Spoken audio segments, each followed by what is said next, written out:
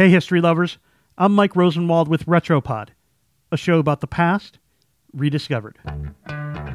If you're a fan of great TV, you've probably watched or heard about Orange is the New Black. It's the hit Netflix show about life in a women's prison. The show is fictional, but the setting is inspired by history. And sometimes, if you watch closely, you can see it. In one of the early seasons, there's a moment when all the women crowd into the television room and find out that Judy King, a domestic mogul who not by accident resembles Martha Stewart, is going to be imprisoned at the Alderson Correctional Facility.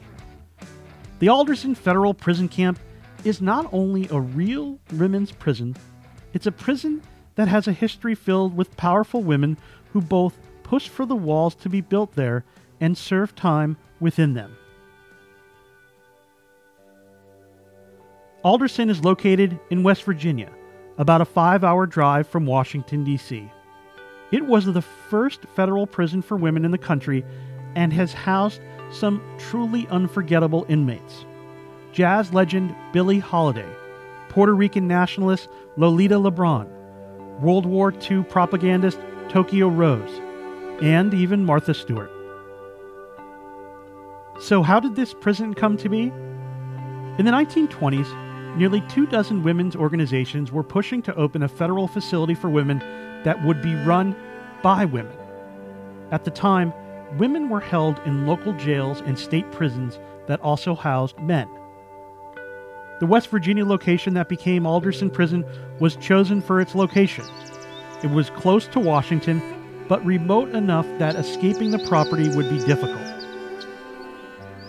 When the prison accepted its first 3 residents in 1927, it offered a campus of cottages. There were no walls or armed guards. The main workshops were sewing and knitting. Eleanor Roosevelt toured the campus in 1934 and praised it.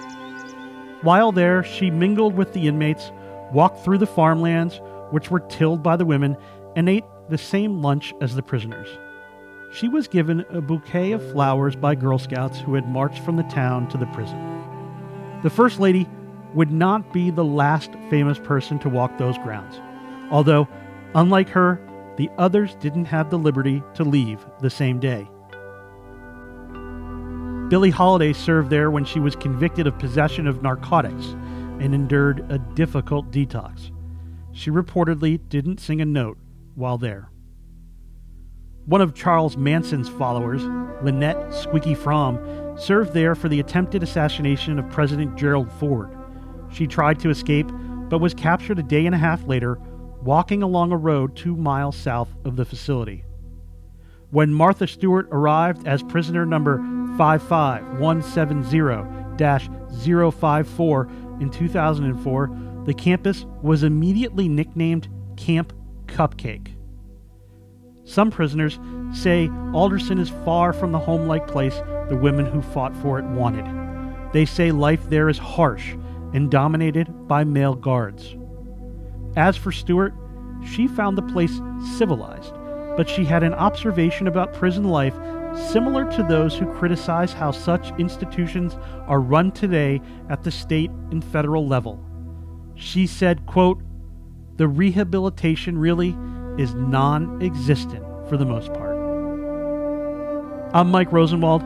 Thanks for listening. Special thanks to Teresa Vargas, who reported this story for the Washington Post. For more forgotten stories from history, go to WashingtonPost.com/Retropod.